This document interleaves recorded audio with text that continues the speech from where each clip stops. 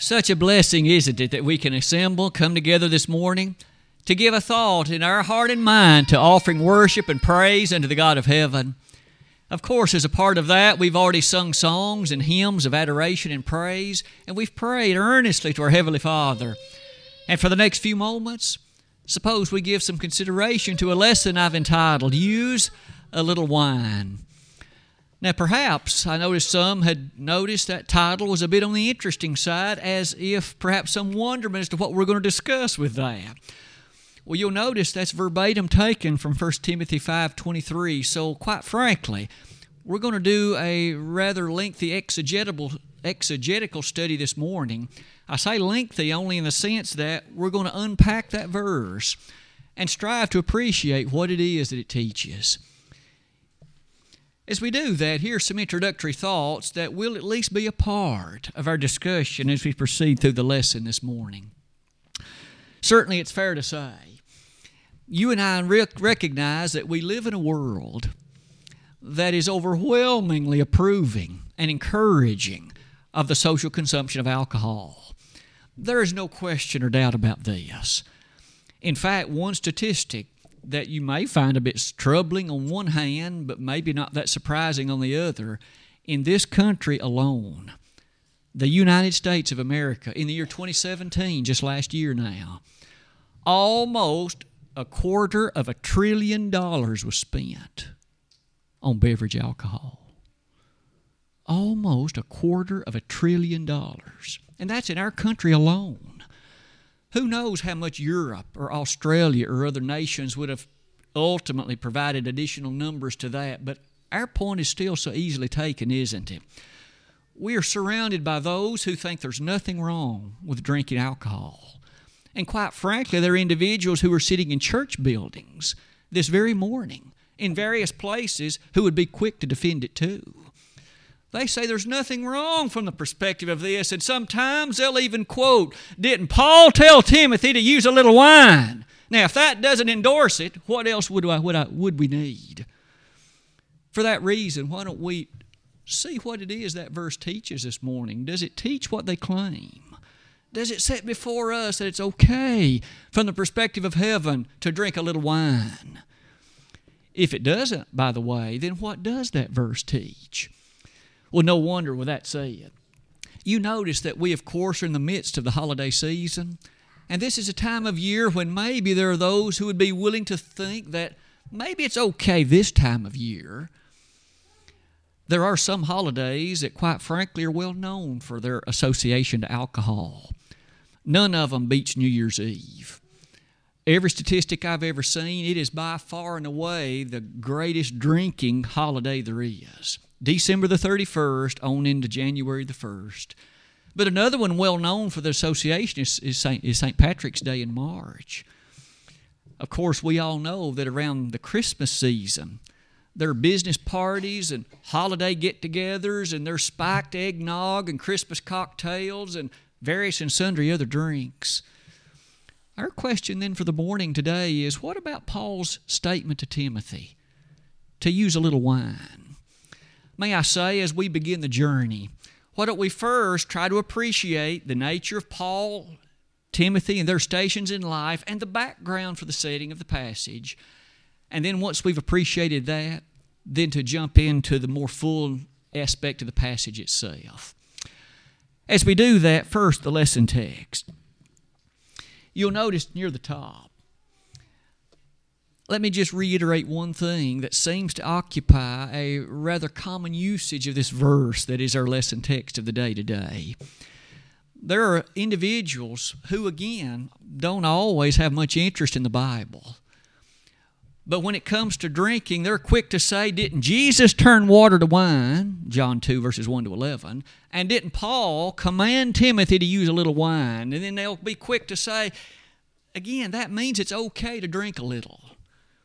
Both of those passages, and so don't you as a Christian tell me anything that it's wrong, because here are two verses that say it's right.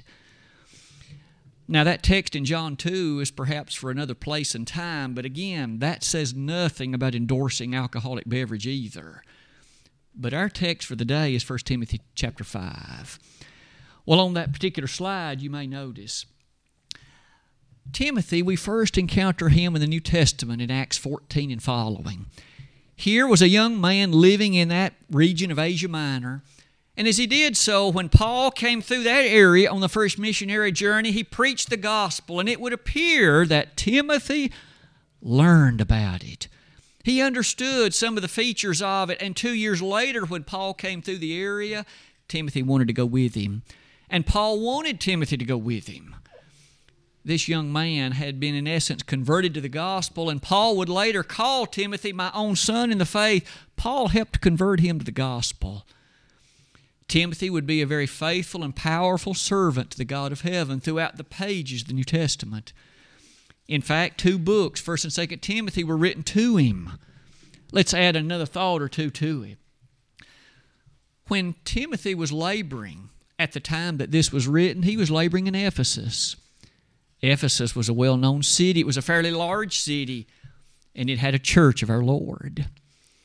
It was a well-organized church in that it had elders. Acts chapter 20, verses 20 and following, Paul talked with those elders. Isn't it interesting that this young man, Timothy, then was stationed at a congregation that had overseeing elders?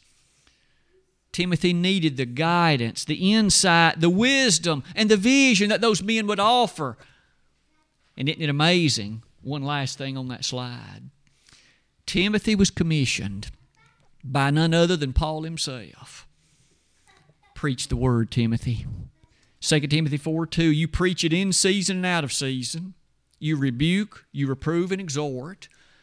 And you may notice in 1 Timothy 4, verses 13 and following, Paul told Timothy, give attention to reading, to doctrine, to exhortation. Timothy, what you preach, make sure it's consistent with the Word of God, and make sure that that which you present is wholly that which God would have it to be. Later on in that same chapter, verse 16, Timothy was told, if you'll give earnest attention to it, you'll not only save yourself, but those that hear you. Now, those marching orders given to Timothy is such that now we find, as you'll notice that slide closing, we now appreciate very clearly that Timothy was to be an example, and that, of course, was going to have a bearing on the subject of alcohol. Because, after all, you'll notice several observations about the text before us. Again, give attention to reading, to exhortation, to doctrine. Timothy, the way you live is going to be an open matter to be read and appreciated by all. And yet, in the midst of all of those instructions, Paul said these things to Timothy. Verse 23 of chapter 5 of 1 Timothy. Drink no longer water, but use a little wine for thy stomach's sake, and thine often infirmities. And to help us appreciate perhaps the thoroughness of it, I've actually listed that particular verse in 3 different translations. I've just read the King James translation, but you'll notice the English Standard presents it like this. No longer drink only water, but use a little wine for the sake of your stomach and your frequent infirmities. A third translation, the American Standard, reads it like this. Be no longer a drinker of water, but use a little wine for thy stomach's sake and thine often infirmities. And the point, it seems, of each will lead us through several observations through the remainder of the lesson this morning. Observation number 1 is this one.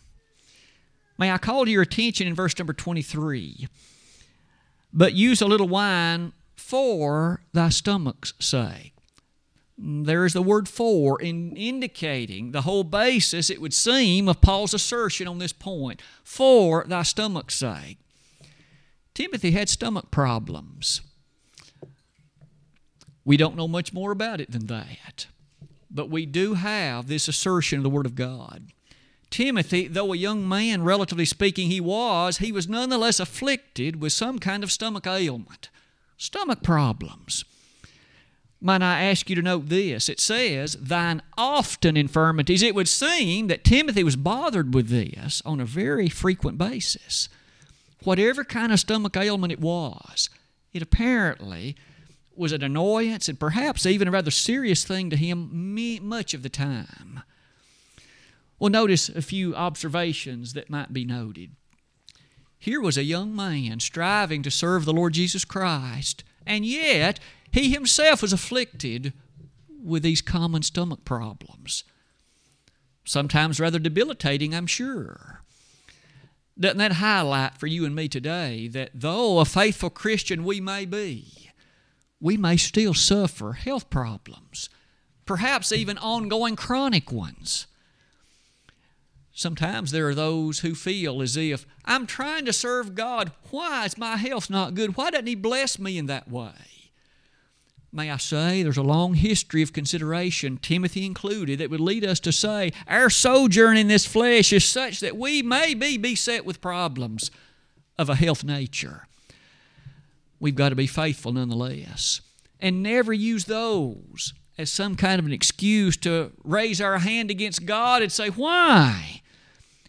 Timothy apparently never did. Isn't it true we could add to that list 2 Corinthians 12, verses 7 and following? There was a man you and I know of as Paul, and you and I are quick to remember he had a thorn in the flesh. The Bible says that he prayed to God 3 times for its removal, and God said no. 3 times he prayed for that to be taken away from him, and 3 times God said, I will not. It's in your best interest to keep it. It'll keep you humble, it'll keep you grounded, and it'll keep you directed toward me. You won't rest on your strength, you'll rest on mine. And so Paul maintained that thorn in the flesh. Maybe you or I, of course, could appreciate Timothy had a stomach problem. We may wish we knew more details about it, but we do know that much. No wonder one final thing on that slide, wouldn't this be an appropriate time, as if we didn't understand it already? How frequently we should thank God if we've got some good health. How often we should appreciate the wording of 1 Thessalonians 5:18, thanks be unto Him in everything. And surely that would include good health. You and I know that there are many who have surgeries, various other things that beset their physical body. And if you and I enjoy good health, may we be earnest in thanksgiving. May we be frequent in thanksgiving toward the grandeur of what a great blessing that is. Timothy had stomach problems. May I say, though, there's more observations to come. What else might we notice about this verse? Did you notice the way the verse began? Paul, by inspiration, makes this observation, drink no longer water, but use a little wine for thy stomach's sake. Paul mentions water for some reason. Now you'll notice that verse, inasmuch as water is mentioned, it was the Holy Spirit's will that it be mentioned. It was the infinite wisdom of God that saw fit to make that observation. Drink no longer water. It's easy to conclude, it would seem, the following point. There appears to have been a sense, in fact a very easily understood one, in which the water that Timothy was drinking didn't help his health problem. In fact, the water, it would seem, may well have been a contributing factor to it. Let's develop it like this. You'll notice about the middle of that slide, it brings us to think about this, and you and I know it well when you have a stomach that's upset, and a stomach that is somewhat not quite right and nauseous. Water is usually not the best thing to drink. We select 7-Up, Sprite, maybe Gatorade, something like that, but it's not water. And yet, notice Paul said, Timothy, no longer drink water. Maybe the impression is this. The waters back at that time were not purified the way they are today. Now, you and I enjoy public water supplies and well systems that have a degree of purified water in it. And in fact, of course, chemicals are added to the public water supply in order to disinfect it, to remove bacteria, and to kill off those things that could be problematic to health. The water back at that time wasn't like that. It was the water that was made available. However so, that water often was appreciated to be contaminated. It was tainted with things that would make people sick, and that's still true of our missionaries that go to foreign countries. They often have to take their own bottled water. Those individuals that live there have their system such that they have learned to be able to drink that. But when you and I go there, we'd be sick quickly if we drank it. Paul was telling Timothy, drink no longer only water. Because note the bottom of that slide. One of the things it would seem that the ancients did understand was you actually can add some alcoholic things to water, to mix it, in other words, and that would help disinfect it. It would at least reduce the toxicity of the water. Even Isaiah makes mention in Isaiah chapter 1 of mixing wine with water. Now, sometimes that was admittedly done not for disinfectant purposes, but just to make the alcohol last longer. At this point, we can at least make this statement. There's an interesting assertion here, and point number 3 is going to drive all of that home for us in a rather fantastic way. Let's now put those two together and note Paul's wording. Drink no longer water, but use a little wine for thy stomach's sake, and for thine often infirmities. This third point on our slide is this. 1 Timothy 5:23 reminds us of the observation we made a moment ago. Water quite often is not the best for an upset or nauseous stomach, but other liquids can be far better. In that day and time, one that was appreciated to be very helpful was often, again, that which was simply called wine. And that leads me to note this. It has long been known that wine does enjoy some very useful medicinal properties. You and I know it well. Dayquil and NyQuil and all those things, they've got alcohol in it. Read the list of ingredients sometime. When you and I have a sickness or a stuffy nose and turn around the bottle of NyQuil and read what's in it, it's got alcohol in it. And yet, doctors and other professionals and even our own experience can sometimes indicate that that's a far better thing, and it'll aid one in recovery. More so, let's say, than water or even other things would. Even the Bible testifies to the valuable medicinal properties of things like this. No wonder you'll appreciate the following. Drink no longer water. Here was an inspired man, Paul, ordering Timothy to drink some wine. But did you notice it was not for social consumption? It, in fact, had nothing to do with that. It was for medicinal purposes. And may I ask this, it also says how much, at least in a relative fashion, it was a little. This passage does not in any way endorse the social consumption of alcohol. In fact, one would have to try hard to try to squeeze that into the verse somehow. What Paul is asserting in light of Timothy's activity was this. In light of your sickness, you take a little wine. In fact, it may have even been mixed with the water, but you take only a little of it. And it was for the explicit purpose of your stomach problems and your often infirmities. Those that drop by the beer joints, my guess is they give little emphasis to the word little, even if they do wish to use the verse to approve what they do, and they certainly aren't interested in any medicinal purposes of it. It's done for the social consumption aspects and that alone. This verse, you would have to take it far from its context to even give thought to that. May I also ask you to note this. The statement that's occurring in this verse, drink no longer water, is a reminder that here was a young man, Timothy, being told by Paul to give thought to and to do this thing for the purpose of his health. Those who drink alcohol don't do it for their health.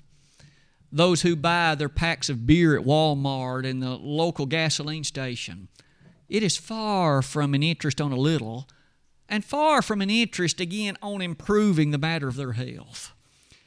We all know too well too many health problems come directly out of alcohol, liver issues, just to name one. To say all of that is to bring us to point number 4. The observation that's here. At this point, would you be impressed with this statement? And to me, it's one of the grand observations of this verse. Timothy apparently was a water drinker only. It took an inspired writer, Paul, to tell him to even take a little alcohol. And may I say to you that Timothy's approach is that of any consistent Christian today. You won't dabble in alcohol. It is the devil's brew, and it has always been that way. Its only value for you and I as those who would serve God are those who, again, would use it, a little of it, for the purposes of some health improvement, and that's it. To develop, or at least give some thought to those ideas, let's develop this slide in the following way. May I ask each of us to notice again, it took Paul to command Timothy to even take a little of it. Again, Timothy's own perspective was to have nothing to do with it. And yet Paul had to encourage him, in a case like this one, to use a little of it is not wrong. But you've got to make sure it's medicinal, and you've got to make sure you only use a little of it. Anything more, not satisfying those parameters, thus becomes something that's wrong. And to that, might we add this. You and I know that modern medicines then may occasionally have a small amount of alcohol in them. And as long as we use those as prescribed, there wouldn't be anything improper in it. But if we step beyond that, merely only wishing to use alcohol for the social consumption of it, for the references in that vein and that way, we have erred. We note that because of these verses. I've asked you to consider some of these at the bottom. In Ephesians chapter 5, verse 18, as Paul addressed the congregation in Ephesus, it was to them, he said, "Be not drunk with wine." And the text, the affirmation is to have nothing to do with it. Don't you be consumed in any way with this, small amount or large, in a social way. Why don't we add to that this observation in 1 Peter 4, verse number 3. Now these from the words of a different writer. This time, of course, it's Peter. Let me invite you to notice what he asks us to consider. As he lists several sins of which the Gentiles were guilty, these observations are made. For the time past of our life may suffice us to have wrought the will of the Gentiles, when we walked in lasciviousness, lusts, excess of wine, revellings, banquetings, and abominable idolatries, wherein they think it strange that ye run not with them to the same excess of riot, speaking evil of you. You may have noted with me that 6 items are listed. Paul said the Gentiles involved themselves in these things, and even back before we came to know Christ, we dealt with them. Paul says we were wrong. But did you notice what's included in the list? Verse number 3, lasciviousness. That means lusts of various and sundry forms in life. And then he makes mention of excess of wine. Now that's easy to understand. That means a lot of it. Heavy drinking. So that's wrong. But the list goes on. Revellings. And then mention is made of banquetings. In our English language today, we don't use those words very much. What does revellings mean? And what does banquetings mean? And then, as you give thought to the last one, abominable idolatries. But those 2 words, revellings and banquetings, perhaps it'd be of value to notice, revellings and banquetings has to do, revellings at least, with evening parties back at that time, that in fact individuals would proceed through the streets and they would be somewhat inebriated or drunken. So you notice what takes place under the influence of this alcohol, Paul says, is wrong. But then lastly, banquetings. The word banquetings comes from a Greek word that literally means a drinking. And that's all it means.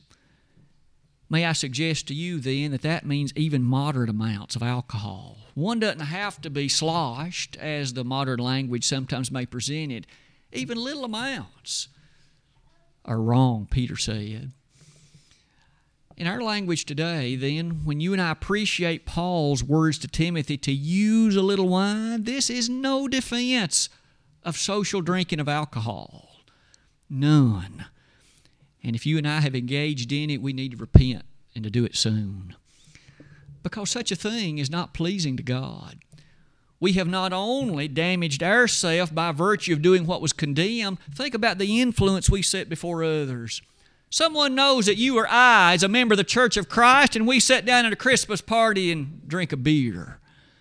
We have left an indelible influence on that person, and it'll be awfully hard ever to convert them to Christ.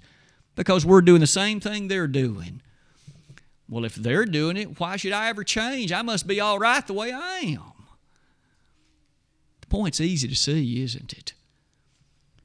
And we as Christians face a constant battle because the devil is winning the war on alcohol. And especially when sometimes members of the church will even endorse it. And at their homes you'll find refrigerators with some Bud Light in it. Don't you know the devil is grinning ear to ear if that's the case? I hope that you and I, in wisdom and insight, would never allow verses to be taken out of their context to try to approve something that the Bible condemns. Let's look at some more verses.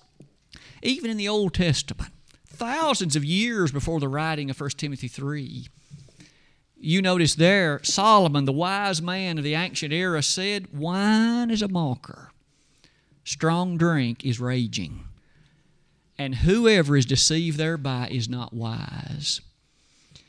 Many things might be noted about that verse alone. First, it's a mocker. Wine, alcoholic beverage, will encourage one line of thinking, but it just isn't that way. It'll make you think it's fun and frivolity and it's a good time, and all it's going to bring is heartache. And all it's going to bring is a very sad spectacle.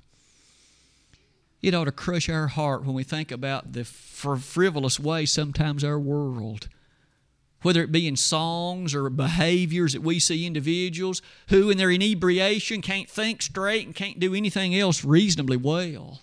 Why would you want to be like this? God has equipped you and I with faculties of mind and body, and He expects us to be able to use them always to His glory and under full control of our mind, and to purposefully deceive ourselves into drinking this business, and thus to impair our faculties willfully. We have done the very thing that 1 Thessalonians 5 verse 6 condemns. That verse commands every person that would be pleasing to God, you must be sober. What does that word mean? I realize in our modern era, sober has come to mean, well, just not overly intoxicated. It's not what the Greek word meant. The Greek word meant to abstain from wine.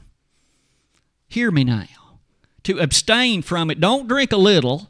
Don't drink a minor amount. Abstain from it. That means every amount, first drop to last. Abstain from it.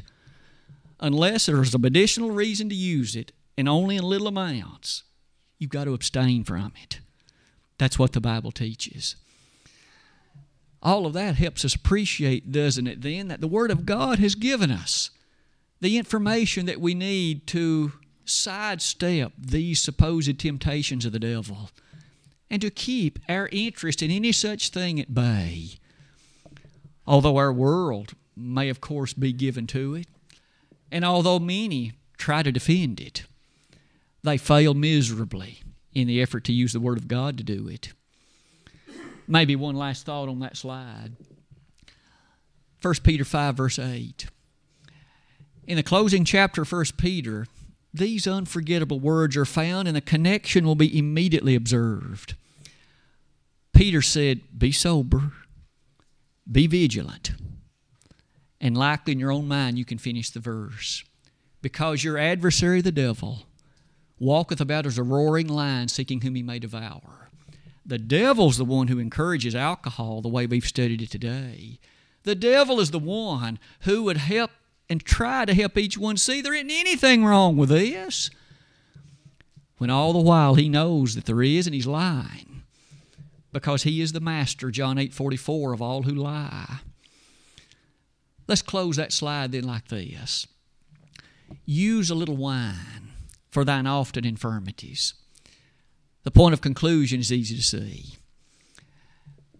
Timothy was being admonished due to health reasons to invoke or use a little bit to settle his stomach and to try to put at bay those nauseous things that he was facing from a health standpoint. Paul was not encouraging Timothy just to go out and drink for the purpose of social enjoyment. And today, in that very same way, we would never encourage not only others, but we'd never do it ourselves either, because we want to please Jesus. And we want to please what it is the God of heaven would have us to appreciate and to know and to live faithfully in His service. I hope that our lesson today has then helped us appreciate the thoroughness of 1 Timothy 5, verse 23. Drink no longer water only, but use a little wine for thine often infirmities and thy stomach's sake. As you and I close this lesson this morning, we do so with a perspective that the Word of God is always right. Always right. Though times may change and the perspectives of men may come and go, the Word of God will stand supreme. It will stand forever. 1 Peter 1, verse 25. Today, as you and I analyze ourselves, examining ourselves whether we be in the faith, may I say that alcohol is a thing that's a temptation to some. We know how well the world is given to it. It has been a problem at least since the days of Noah. Even the man Noah fell to this temptation in Genesis chapter 9, verses 20 and following. May you and I be wiser than Noah in that regard. May we be committed to the wisdom of Solomon and others who have helped us appreciate the error that is to be seen in the human family in relation to alcoholic beverages. Today, as we close this lesson, perhaps it isn't this topic, but maybe another one you and I are facing. May we always appreciate what the Bible teaches. If there's one or more in this audience today, any of us, and all is not well with our soul, why do we want to wait another moment? Why do we want to wait any additional time at all? Eternity is too long, the judgment is too sure, and life is too uncertain. Why not make things right today? If you as an alien sinner have reached the point of that belief, then why not act on that belief by repenting of your sins, confessing the great name of Jesus and being baptized? If you have become a Christian at some former time and you've known the sweetness and the blessedness of it, but in some way or other you've lost sight of the treasure that Christianity is, and your life is really more today a service to the devil than it is to Jesus, then why not make changes? You don't have to continue to live that way. Jesus, in the image of the cross, forever asks and says, if I be lifted up, I'll draw all men unto me, John 12:32. And if there's anybody in this audience and you want to come asking brethren to pray to God on your behalf for forgiveness, we'd be honored to do it. And we can't wait to do it now while together we stand and while we sing.